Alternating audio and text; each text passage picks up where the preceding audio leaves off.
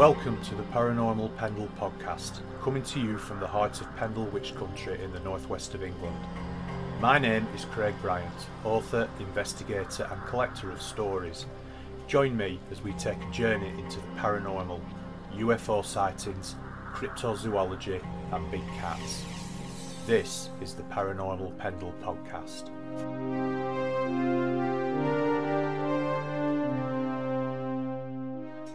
Welcome to episode 15 of the Paranormal Pendle podcast, broadcasting to the Paranormal UK Radio Network at paukradio.com. My guest on this episode is author and investigator Deborah Singleton. So, hi Deborah, thank you very much for coming on. Could we start just by you telling us a little bit about yourself, please? Hi Craig, thank you for having me. I was brought up with spiritualism, really. My great aunt was a clairvoyant, so it's always been in the family. It's never really, I've never thought anything else of it, really. And then obviously as I've got older, I started going to a spiritualist church. Didn't think that was for me, and I've sort of dabbled in all sorts, bit of ghost hunting and all sorts. I've always been interested in any subject to do with paranormal, anything like that. So it was just kind of a natural thing, and then obviously as I've gone on, I've got into other groups and life's just sort of taking off. So what do you recall then from your aunt being a clairvoyant? Can you recall any stories that you might have been witness to? I remember she lived in a little village called Torksey, which is just outside Lincoln. It's basically, there was no pub in the village. There was a couple of semi-detached houses. My great aunt lived in an old farmhouse. And I remember in the school holidays, we used to go and stay for like 3 weeks at a time. And one night she said, I'm going to get the Ouija board out. Well, I was doing the usual like kids do, laying on the floor watching the telly. And my mum was, I knew my mum wasn't really all that interested. She didn't want to get involved. Anyway, my Auntie Frances set it all up in the kitchen. My mum sat down and my Auntie Frances is trying to cajole her and say, it'll be all right. And as soon as the glass went on the board, my mum was saying, I don't want to be here. And the glass shot off the board and smashed against the wall. And I shot up off the floor. And that was it then. Obviously, my mum came back in the room and my auntie cleared the glass up. And so that was my first sort of, with other people around, that was my first sort of experience. I don't ever remember doing the Ouija board quite a lot. That one particular time, whether they did it after I'd gone to bed or I don't know. But yeah. That was pretty spooky. Well, they're quite dangerous, aren't they? They can be. Yeah, in the wrong hands, yeah. So did she ever do readings and that sort of stuff that you recall? She used to, on a night when I'd gone to bed, she used to do like trance mediumship. Well, she used to do mediumship with my mum, giving her messages. And my mum had a little black book that she wrote them all down in. When anything came up that my Auntie Frances had got right, it got crossed through. And I just remember this particular time, my mum told me the next day, I'd gone to bed, my Auntie Frances got settled and my mum got sat there with a little black book ready to write the messages down. And then my Auntie Frances started snoring. So my mum sat for like 10 minutes or whatever, and then she buggered off up to bed. So the next morning, my Auntie Frances said to her, where the bloody hell did you go last night? She said, what do you mean? She went, I'd gone into a trance. She said, you were snoring, I thought you'd gone to sleep. So yeah. She missed out on that set of messages, I think. That's quite strange, isn't it, really? Snoring into a trance. Yeah, I know. Maybe that's what my wife's doing when she falls asleep and snores at night. Possibly. Yeah. So what was your first paranormal experience then? The very first one I only recalled at the beginning of this year. I'd gone up to Winter Hill with the Winter Hill team. I'd gone to stop with them for the weekend and we were doing some investigating up there. So we'd spent all day at Winter Hill, sort of down, is it Rivington Barn? Yeah, Rivington. Yeah, Rivington Barn. We'd been down there and had a BBR meet. And then we all went back to Mick and Carol Ann's for coffee and whatever till it got dark. And then we were going to go do a sky watch and investigation. So as we were all sat talking, one of the lasses said, I remember my daughter coming into the room and telling me that people were sitting up under a carpet. And my hand flew to my mouth and I'm like, oh my God, I remember laying on the side of my bed. I can have only just gone into a bed from a cot. laying on the side of the bed and clutching the edge of the bed and watching like human-sized figures rolling about under the carpet. And that had been buried right back in my memory, because it was only until she said that and triggered it. And I thought, oh God, I remember that. Just rolling, like a couple of people rolling about under the carpet. So that was the first one. So how old were you then when that happened? Can you remember? I must have only been, well, how old are you when you go into a bed from a cot? Probably about 3.5, 4 maybe. So that must have been really frightening then. Yeah. And as I got older, I always told my mum anything that had happened, paranormal, anything like that, I always told my mum, and she never disbelieved me. She knew that I was telling the truth.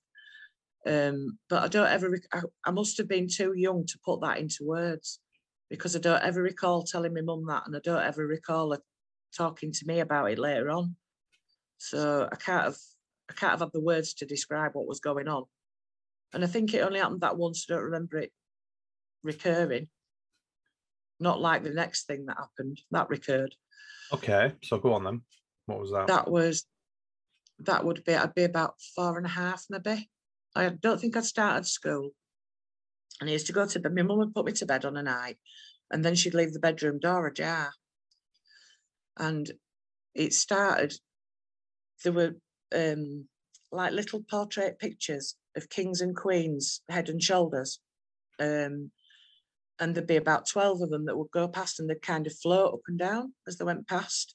They'd come from the open door, past me and into the wall pretty slowly.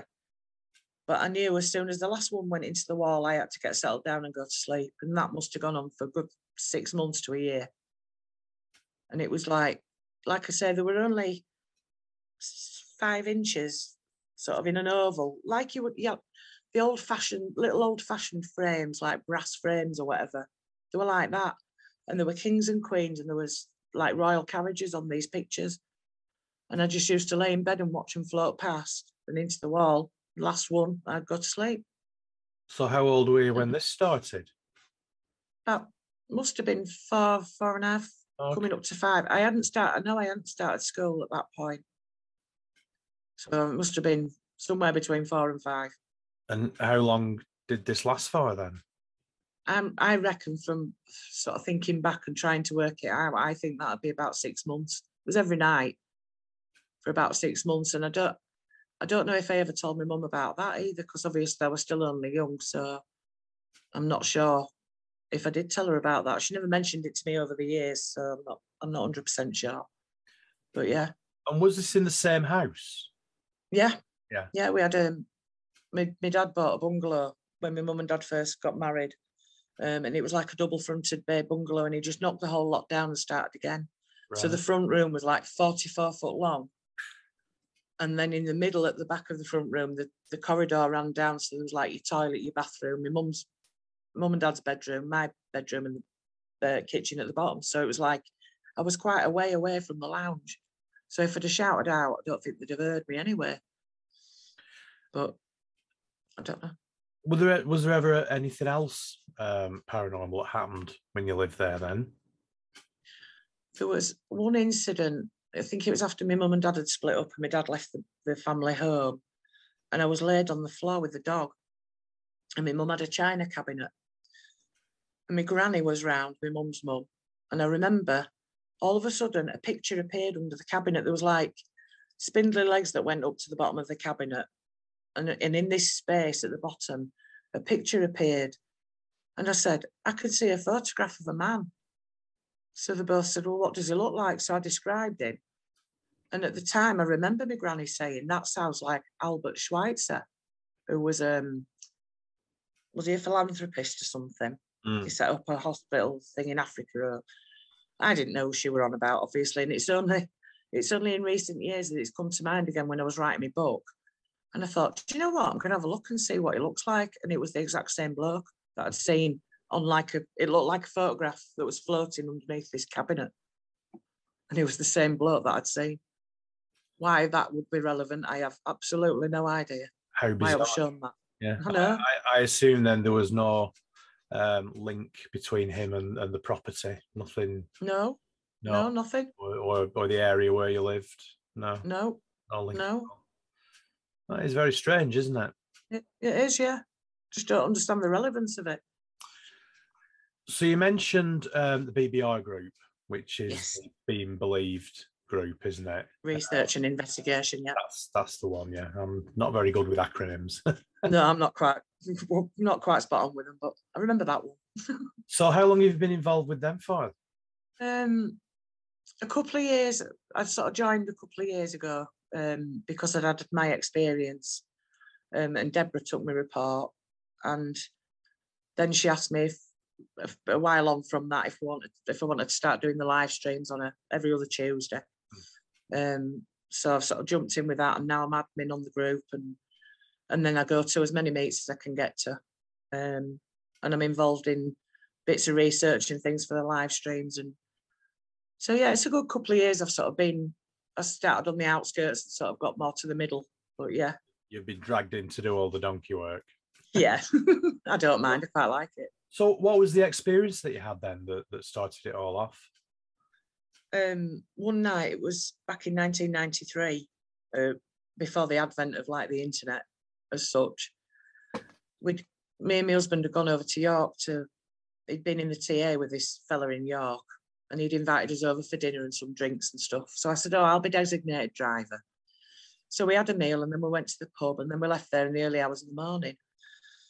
And the A64, York to Leeds, is quite a busy road, even sort of on a weekend. It's quite a busy road with very little traffic. Hardly saw any cars. So I'm driving along. He'd gone to sleep in the passenger seat because he'd had quite a lot to drink. And we got to about 7 miles out of Leeds, and I started feeling this like terror building up. And I thought, I've only got 7 miles to go. I was wide awake because I've been on coke all night, so I was like absolute coke the drink, obviously. Wide awake, and I'm got the radio on, and this creeping terror. Anyway, got nearer to home, and it was like there's a roundabout, Horsforth roundabout, and it drops down into like a valley, and then goes along and comes up the other side. Well, in the dip at the bottom, there's Liverpool Canal, there's the River Aire, and there's the railway line that runs through to Skipton, all parallel to each other. So as I'm dropping down the hill, I was getting even more petrified, and I'm sort of looking around, even though there was nothing to see, there were no cars, anything. I couldn't understand why I had this feeling. And then when I got down to the dip, on the left-hand side, there's a bus cut out, and stood virtually at the bus stop was this shaggy shape. And it was, I estimated, about 7 foot tall by about 4 foot wide. And it was stood there at the side of the road. And I knew if I looked at it directly, I was going to die. Don't know why or how, just knew I was going to die. So I faced forward, I stuck my foot on the accelerator, and I sped past. And as I went past, I looked in the rearview mirror, and it stepped off the curb and into the road where I'd just driven. So, of course, I'm bag of nerves, shaking like a leaf. We got back home, I couldn't get my key in the door, I couldn't get a sentence out. And my husband's obviously half drunk, and he's like, oh, it'll have been a tree. And I said, trees don't step out into the road. Well, it'll have been somebody in a fancy dress. I said, not at that time of the morning, buses out running at that time of morning. So then obviously, because I couldn't check on the internet, because we didn't have the internet, I wrote to the local paper, and I said, I've got a story. Anyway, they came out, did a little piece in the paper. And I said, I was thinking about writing a book of people's paranormal experiences. If they wanted to write to me, I'd go and pick the letters up. Anyway, on the way home from work one day, I called into the newspaper office. There were a bundle of letters. So I got home and I made myself a brew, and I sat down and I opened a few letters, and then I got to this one and my blood ran cold. A young lad that worked the twilight shift at a supermarket nearby used to pass the end of my street to go home, early hours of the morning. And he'd cycled down the hill, and when he got level with the church, which was about 400 metres down from where I lived, he'd seen 2 of these figures crouched in the road, in the middle of the road. So he stopped. He didn't know what the hell they were. He didn't know what to do. He didn't go past them. And apparently they looked at him, and they got up and they went silently behind the shops. So, of course, I puts the letter down, I gets in the car and goes down the hill. And I went behind the shops, and all there is one way in, one way out, and it's just a row of garages and a wall. So there was nothing for anywhere, anything for anywhere for anything to go. It was just that? And I'm like, and then of course you start thinking to yourself, oh my God, they're following me. Because obviously they'd come, further to my house sort of thing. And you just don't know because you don't know what you're dealing with. But that really did. It confirmed what I'd seen because he said they were exactly as I described, but there were two of them. So I have no idea. I've never heard anything since about that. So is it a built-up area then, where you live? It's the village. It was a village where I used to live. Right. So there were more shops at that point, at that little area there. They've built houses now. The nearest thing to them was sort of 3 blocks of what you call maisonettes, I think. Yeah. Yeah. But even the way that they were angled, even if anybody had been looking out the window, they wouldn't have seen that because of the angle of the buildings. So were there any trees or bushes or anything like that they could have gone in? No, nothing. It's just like I say, the road, the church at the other side, the shops. And he said that they'd gone to the left and gone behind the row of shops, which was just garages. And he couldn't see them? No. He sped off. He was absolutely all right, so he didn't follow them. Right, got you. Yeah, no, he didn't follow them. I went to have a look, but he hadn't followed them on the night. He was petrified. So the figure that you saw then, I assume, because you said it was like sort of 7 foot tall, I assume it was stood upright. Yes. Yeah, I couldn't see any visible arms, legs, eyes. I couldn't even see the eyes, but I knew it was staring at me. Right. It was kind of boring into me, but I couldn't see the eyes at all. And couldn't see anything other than this shaggy shape. Right, but it was definitely, it wasn't, what I'm trying to get at was, it wasn't a sort of shadow. It was no. It was, you could tell that it had fur. Yeah, right. Definitely. It was definitely solid. Now, I know that your group, or Debbie in particular, has got a big interactive map, hasn't she? And she logs and catalogues everything. Have there been any other sightings then in that area then that you know of? No, not in that immediate area. We have had a couple of reports since. I heard of a report just up the road before you drop down the hill. There's a place called Rawdon, and a lady there had swerved to avoid a dogman running across the road. Right. And that particular area, there's a cemetery there, and it's really wooded and perfect location for that sort of thing. Yeah. And then a bit further on, Leeds Bradford Airport, there was a report that a gentleman had made of his mum stood in the kitchen. They had a little farmhouse. She was stood in the kitchen washing up, and there was very deep growling outside the kitchen window. So they're the only 2 reports sort of from round that area. But that little bit of Rawdon where the cemetery is, the back of there is a road called Knott Lane. And my grandma used to be in a nursing home down there for a while. And at the time, we had a Daihatsu 4x4, and the road stops being like tarmac and it goes to like really rough off-roading kind of stuff. So my husband said to me, "Oh, you want to take car and have a little play?" So I thought, oh, well, because I could cut through to where I needed to be. Anyways, I went down this road. I saw this temple, sort of set in some trees, pretty well hidden, but the sign outside said Temple of the Order of the Golden Dawn. Well, I found out since that was Aleister Crowley's lot. And when I went back to investigate in the last 2 years, it's actually changed. It's a White Spirit Lodge now. But it just made me wonder whether, because of the association with Aleister Crowley and all this, Satanism and that kind of thing, whether things have been conjured up around that area. It's a possibility, I suppose. For those people who don't know who Aleister Crowley is, can you just give us a sort of very brief? He was an author. Right. But he dabbled in the dark arts. He had a house at the side of Loch Ness, Boleskine House. I think a musician bought that after his death, if I remember right. Jimmy Page or somebody like that. That's right, yeah. Yeah, but he dabbled in the dark arts, basically. Right. A lot of sex magic he did.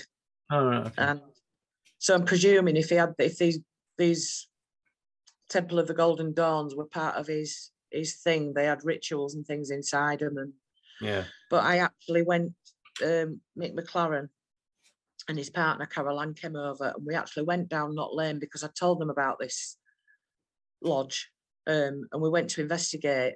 And as we got level with the lodge, it was like all three of us had been on the lash all afternoon. We were staggering about, our heads were spinning. Apparently, there's very, very strong ley line that runs across there as well. Right. Yeah, that's interesting. So active area. Yeah, it's interesting that because I spoke to Debbie a couple of weeks ago on the last podcast, and she started off by telling me about her experience when she was a schoolgirl, and we were talking about ley lines and possible portals and all that sort of thing. So that's interesting. Have there been any recent sightings up on Winter Hill? Because the reason I'm asking is because, as listeners will know, I live in Lancashire, you're over in Yorkshire, and Winter Hill's quite close to where I live. So I've got a real interest in what's going on up there. And I have interviewed Mick. I spoke to Mick a few months ago now, and he told me all sorts of really quite frightening things about what was going on at Winter Hill. Yeah. I mentioned Dogman as well. So I mean, if there's anything been going on up there recently that you could tell us about. I'm not sure that there is actually. I mean, I'm not involved in the Winter Hill side of it. Okay. I know that they're keeping an eye out on sheep carcasses. I think at one point there were 14 up there, scattered across the top of the hill, and one of them in particular had its ribs pulled apart, properly pulled apart and opened. So I mean, any natural predator. Well, we haven't got predators in this country that take sheep down anyway, have we really? No. So whatever it is not of this realm, should I say? But it's a very interesting place up there. It's beautiful as well. Yeah, it is. It is. Can we talk about UFOs then? UAPs. We can, because you mentioned in the email you sent me with a sort of brief history of what you get involved in. You mentioned, was it 1976? It was, yeah. A very close range UFO sighting. So yeah, tell us about that. It was a primary school. Me and my best friend Sandra were on the school field, so I know it was definitely summer because we were only allowed on the school field in the summer months. We were just playing on the field. Everybody else, the rest of the school was on the field, and as we're playing, I could hear this noise, like a droning noise in the distance, and I just sort of like, I don't know why it made my ears prick up, but anyway, we carried on playing and it got louder. And I said to Sandra, what is that noise? And when we looked up, there was this massive craft approaching us. I mean, I'm no good at distance, size, whatever, but it was huge. And it was round, not like a typical flying saucer. From the side, it would have looked like a sausage shape. And it was covered in tiny little mirror mosaic tiles. And it came across and the sound was deafening. And I looked round and not one person was looking at it. They were all playing. And as it got above us, it was like everybody was stood on the perimeter of this craft on the field playing. And we were in the middle, just me and her, looking up at this thing. And it was, I don't even know, height-wise, maybe as low as a tall tree above us. And it just covered the sky above us. And it kept the same speed, the same trajectory. It never changed. And it went pretty, I'd say about 4 miles an hour. It was pretty slow. And we were looking up at it. And the only thing I can remember symbols underneath it. And the only one that I can remember looked like a trident, like the fork, the 3-pronged fork, with like a bit of a tick off it somewhere. Okay. Looked like that's all I can remember. I can remember there were other symbols, but that's the only one that stood out. And then we watched it glide across the school and go out of view. It didn't speed up and shoot off. It didn't do any of that. It just glided straight across and went. So, of course, we were really excited about it. Nobody else had said, I don't remember asking anybody else if they'd seen it, but they clearly hadn't because they weren't looking at it. There was only me and Sandra that were aware of it. The rest of the school field was just carrying on as normal. So when my mum came to pick me up, I was telling her all about it. When we got home, this is what I mean about she always believed everything I told her. Because obviously Sandra would, my mum and her mum used to come up to school to pick us both up. So obviously we were chattering about all this. So when we got home, my mum said she rang ITV, the BBC, and Leeds Bradford Airport, because we were on the flight path to Leeds Bradford Airport, and nobody knew anything about it. Or if they did know about it, they weren't saying anything about it. But yeah, that was pretty close. So do you think that the other kids that were there either didn't see it because they were playing, or they couldn't see it? Thinking about looking round, I would say more that they couldn't see it. That's what they couldn't see it and they couldn't hear it. So I wonder why. Sorry, I wonder why you could then. I don't know. This has always puzzled me. Why it was just us two that were picked out. And did anybody come back from the media? No, nothing.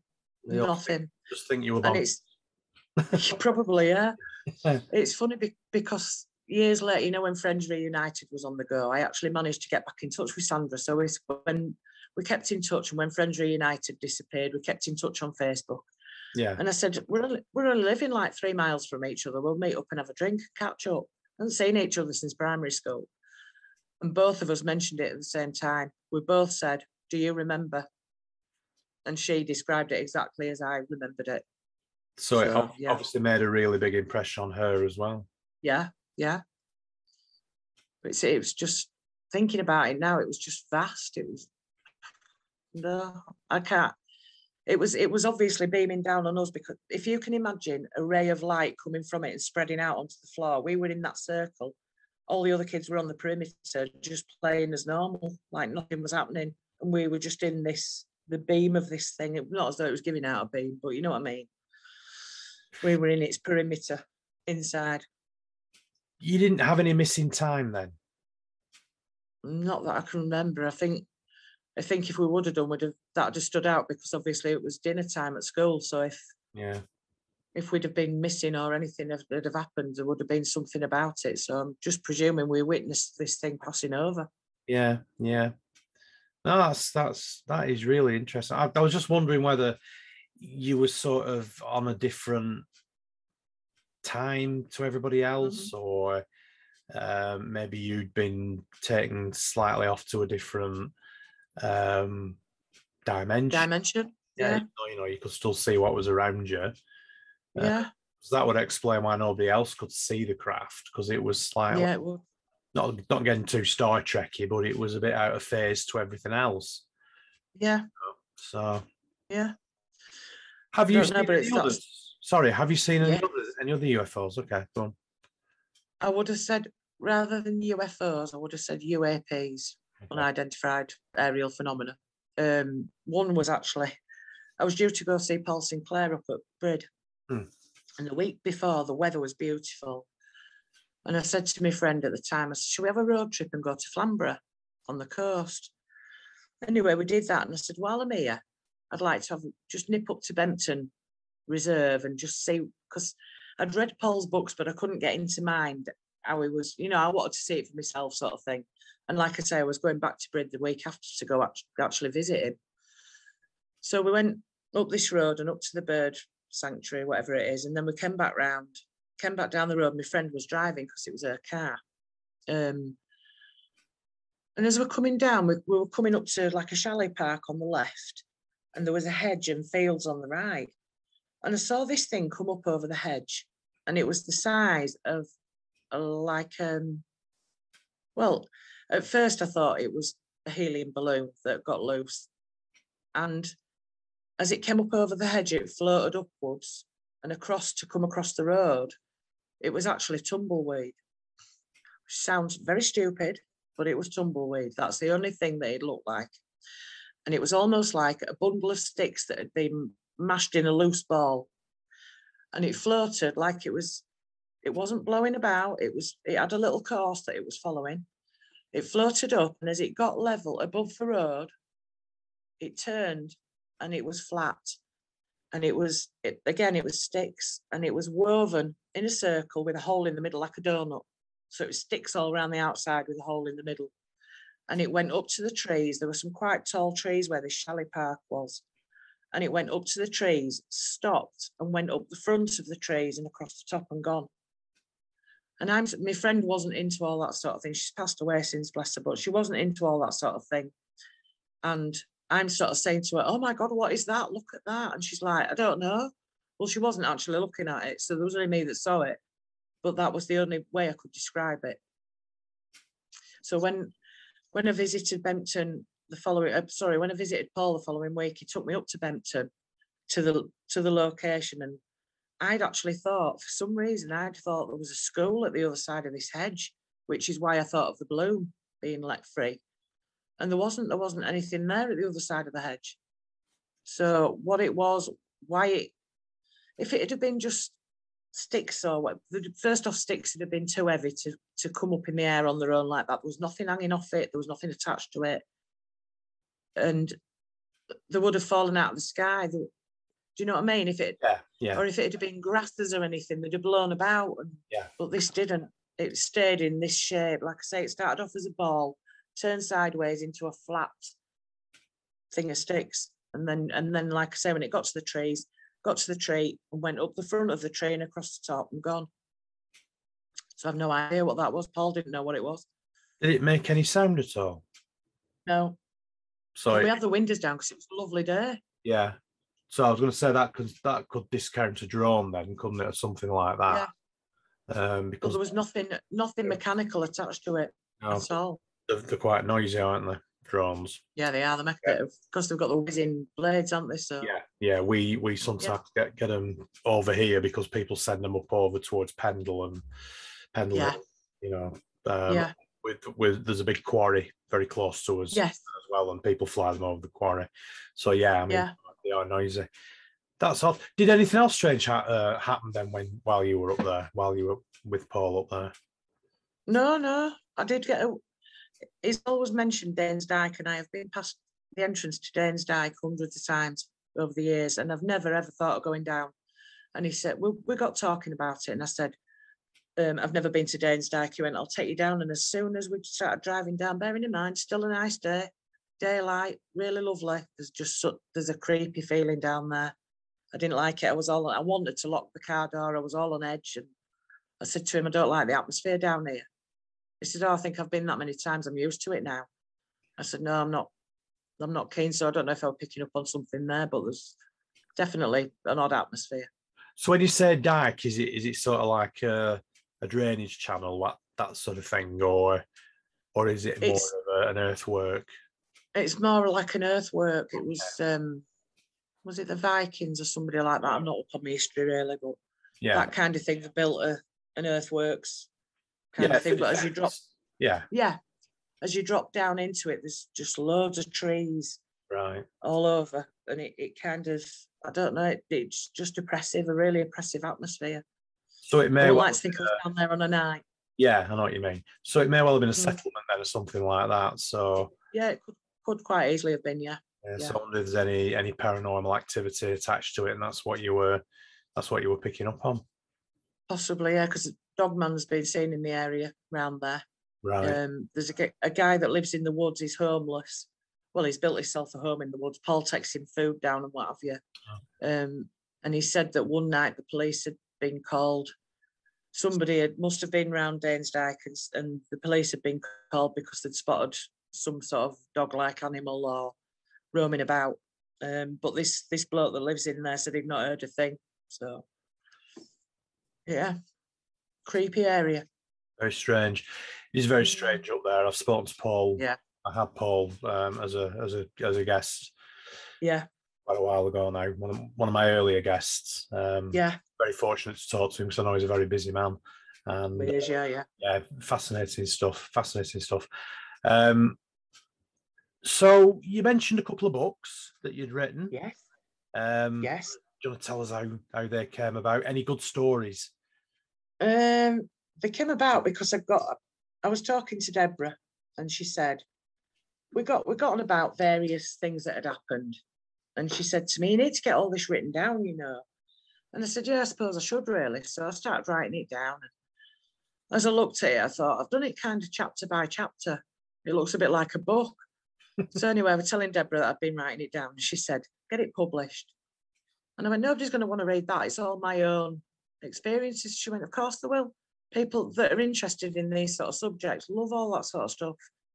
Anyway, I published the first one with like what I thought at the time was all my lifetime experiences. And then as I sat thinking, I thought, oh, I forgot to put that in. Oh, I didn't put that in.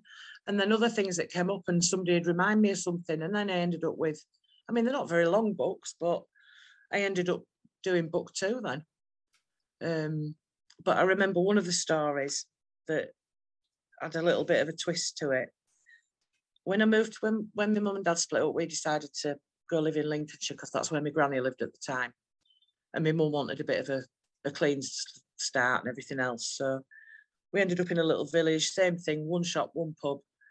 My granny lived on the main road. We lived on the high street in the village. And when I got to the school, I knew nobody at the school because obviously I'd moved away from Leeds and started at a brand new school. So I knew nobody.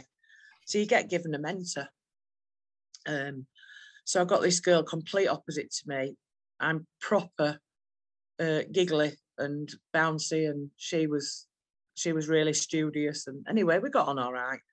So she showed me which classes I needed to be at, what I needed to do. And then she said to me, oh, my mum would like to know if you'd like to come for tea. So I said, oh, yeah, that'd be lovely. And because we lived in villages, outlying villages, we had a series of coaches that used to come and you'd get on the coach that took you to your village. So I got on her coach to go with her. She said, my brother will take you back home because he was of the age where he could drive.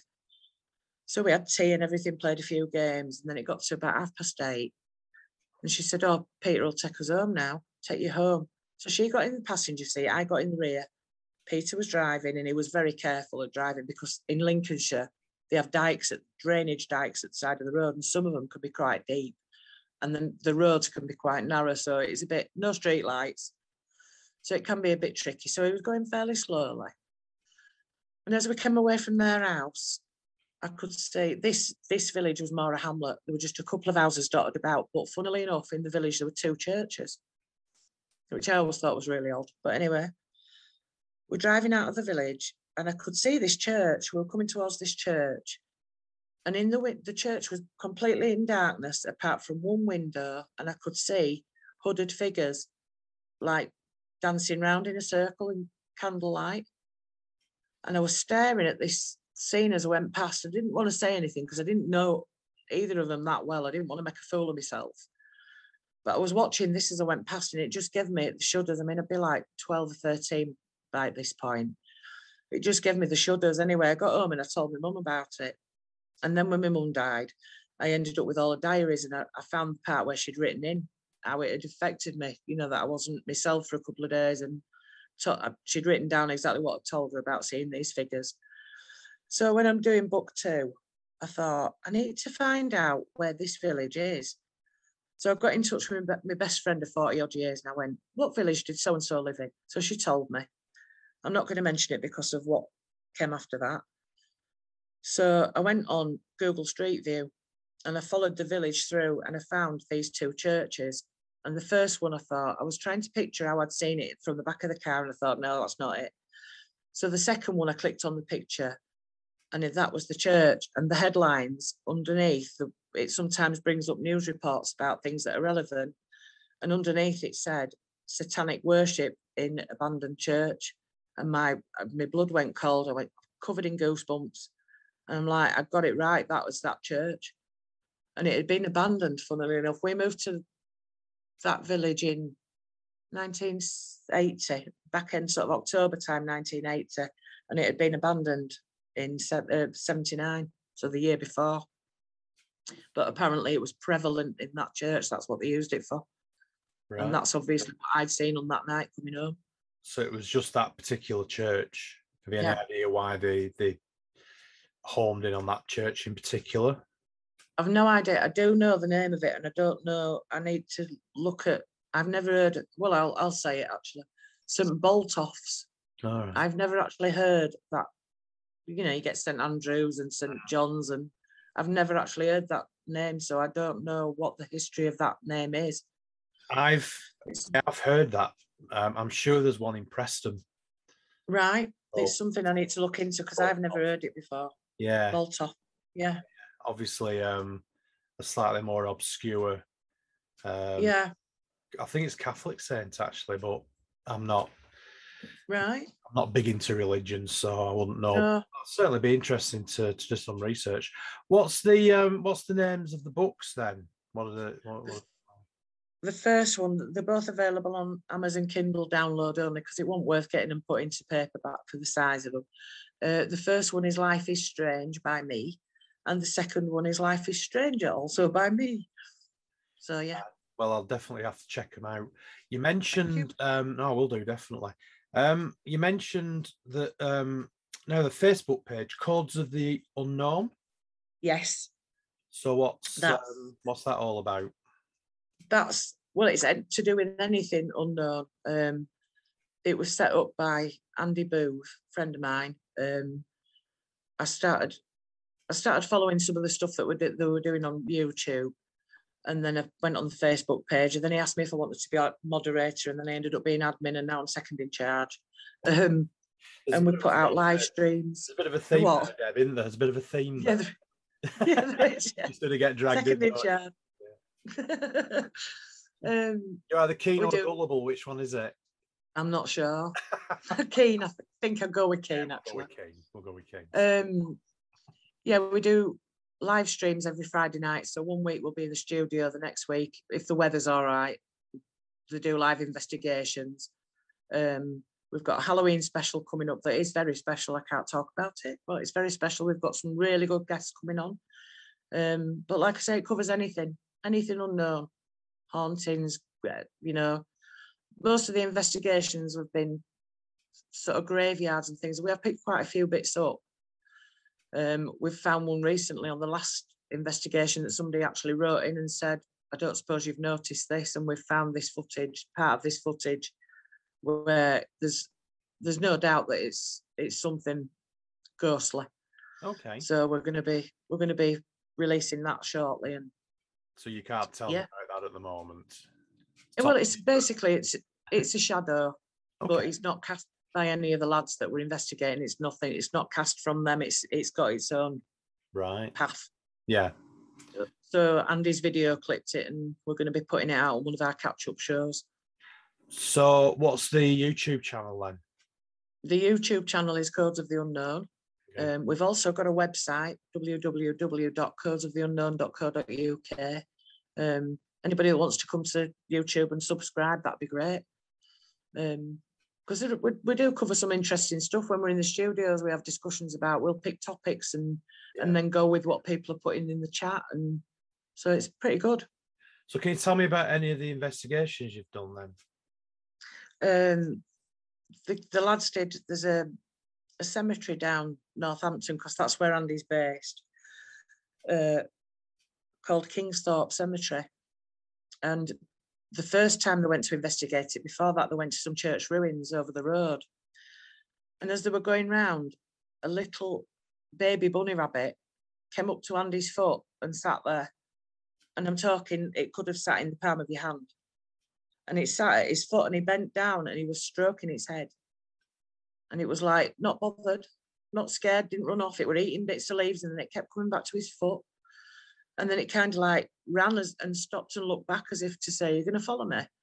So that was the first weird thing. And then when they got into the cemetery to do this cemetery is enormous. It just covers so much land, and there's all different bits to it. They've heard noises, growling, screaming, but not like fox noises, because they're all aware of what wildlife sounds like. It's really active. And then the time before last that they went, there was a figure being cloaked by a tree. It was cloaking itself with a tree. And you could see it as Andy came up from the side of the hedge. It was just stood there. And me and the other presenter at the time just went, what the hell's that? And it was stood there. So we've gone through all that footage. Andy came across a man sat on a bench. Who sits on a cemetery bench in the middle of the cemetery at like 9:30, 10 at night? But anyway, the footage is on the Facebook group, and I think it's on the YouTube channel. He talks to this man, and you can only just hear what the man's saying, and he sounds Dutch. Andy was pointing the phone at him, filming, and there's absolutely no footage of that on the film. But when we've actually caught the stills as Andy's approaching him, his face is like fire. You know, Ghost Rider, where he's in flames. Yeah. That's what this figure's face is like. And his hands are just like bright white. Very weird. We've got some weird things. Did he have a conversation with him then, or was he? Yeah, he said, as he approached him, he said, "Oh, sorry, mate, I didn't mean to blind you." I can't remember what the bloke said. He didn't say why he was there or anything, but it was definitely, as I listened, because I was listening back to it to try and get the information, it was definitely Dutch. And the next time that they went back, they went to this part of it that's like a war cemetery. And one of the names on one of the gravestones was Dutch. So it's like, could it have been the spirit, the spirit of the Dutchman, because he was sat near the war cemetery? I was going to ask you if they checked the graves out. Yeah. Very feasible. And if he was killed in conflict, in action, got down maybe, that might explain the flames. Yeah, it was unbelievable when we looked. That's quite a creepy one, that, isn't it? Yeah, it is. Yeah, Andy was creeped out when he walked, because when he approached him, he said, "I felt fine." It was when I walked away from him, I thought, "What the hell?" Just somebody picked up on something as he walked away from him, and then it turns out that, like I said, the stills, his face was just flame. Very strange. So you've got lots of interesting things coming up by the sounds of it. You also moderate for Paul's live stream as well, don't you? I do. Yeah. So I won't ask if you have to filter stuff out on that, because I have done a live stream for Paul myself, and it was all very similar. Yeah. But I can imagine that you do. Do you get comments that you have to? Yeah, do you? You have to get out. Yeah. Yeah, I have to. If the offensive comments anyway, they get flagged up before I can either delete them or show them. Right. So they get flagged up. So, but if it's somebody that's like a repeat offender, then they get booted out. That's what I'm there for. Yeah. So you don't need that sort of stuff going on. Of course not. No. And I suppose you can ban them, can you, from the chat rooms? Well, from that show, you can't ban them from shows going forward, but from that particular one, you can. So yeah. So has Paul got any interesting guests coming up then that we should keep an eye on, that you're going to be moderating? Do you know, I don't know. He sometimes doesn't decide well, sort of like beginning to middle of week, and then I tend to, because I've got so much going on in my head, I tend to forget who he said then, but it does I can't remember who it is. Yeah, it does sound like you've got a lot of fingers in a lot of pies. Yeah, I have, yeah. Where's the best way to get in contact with you then, if people want to get in contact with you, Deb? Well, they can request friendship on my Facebook page, or they can email me at deborah.singleton, all lowercase, at hotmail.co.uk. That's my email address. If anybody's got any stories that they want to tell me, or anything they know about Yorkshire ghosties and ghoulies, or anything like that, I'm quite happy to receive emails. And have you got any more books in the pipeline, or any other projects like that? No, I don't think so. I've run out of all my experiences now, because, like I say, I filled my second book with the ones that I'd forgotten to put in the first book. So I think unless anything crops up going forward that I can maybe write about, I'm always up for writing another book. I did actually quite enjoy doing it, to be fair. Yeah. No, it is. It's good fun, but it's finding the time. It is. Yeah, that's the thing. When you're busy doing other things. It's been really good talking to you. We've covered some ground there, Deb. It's been great. We have. It's been lovely, and some quite spooky stories as well. I'd love to keep. Will you sleep tonight? Probably not. I don't sleep very well at the best of times, to be honest. No, me neither. Especially where I live, it's quite rural, and the more I talk about things, the more I get. To be quite honest with you, so I'm going around shutting all your curtains. Well, I'm permanently on the lookout for things like Dogman and Sasquatch or Bigfoot or whatever you want to call them. But like I say, it's been really great talking to you. Thanks for coming on, and thanks for having me. We'll keep in touch, and thanks very much. Speak to you soon. Thank you to Deborah for coming on today's episode. Remember, I have a website which is www.craigbryant.co.uk. I'm always happy to hear from people. You can email me through the website.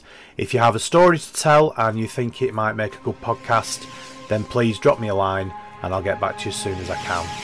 Thank you for listening. Hope you enjoyed it, and remember to keep watching the shadows.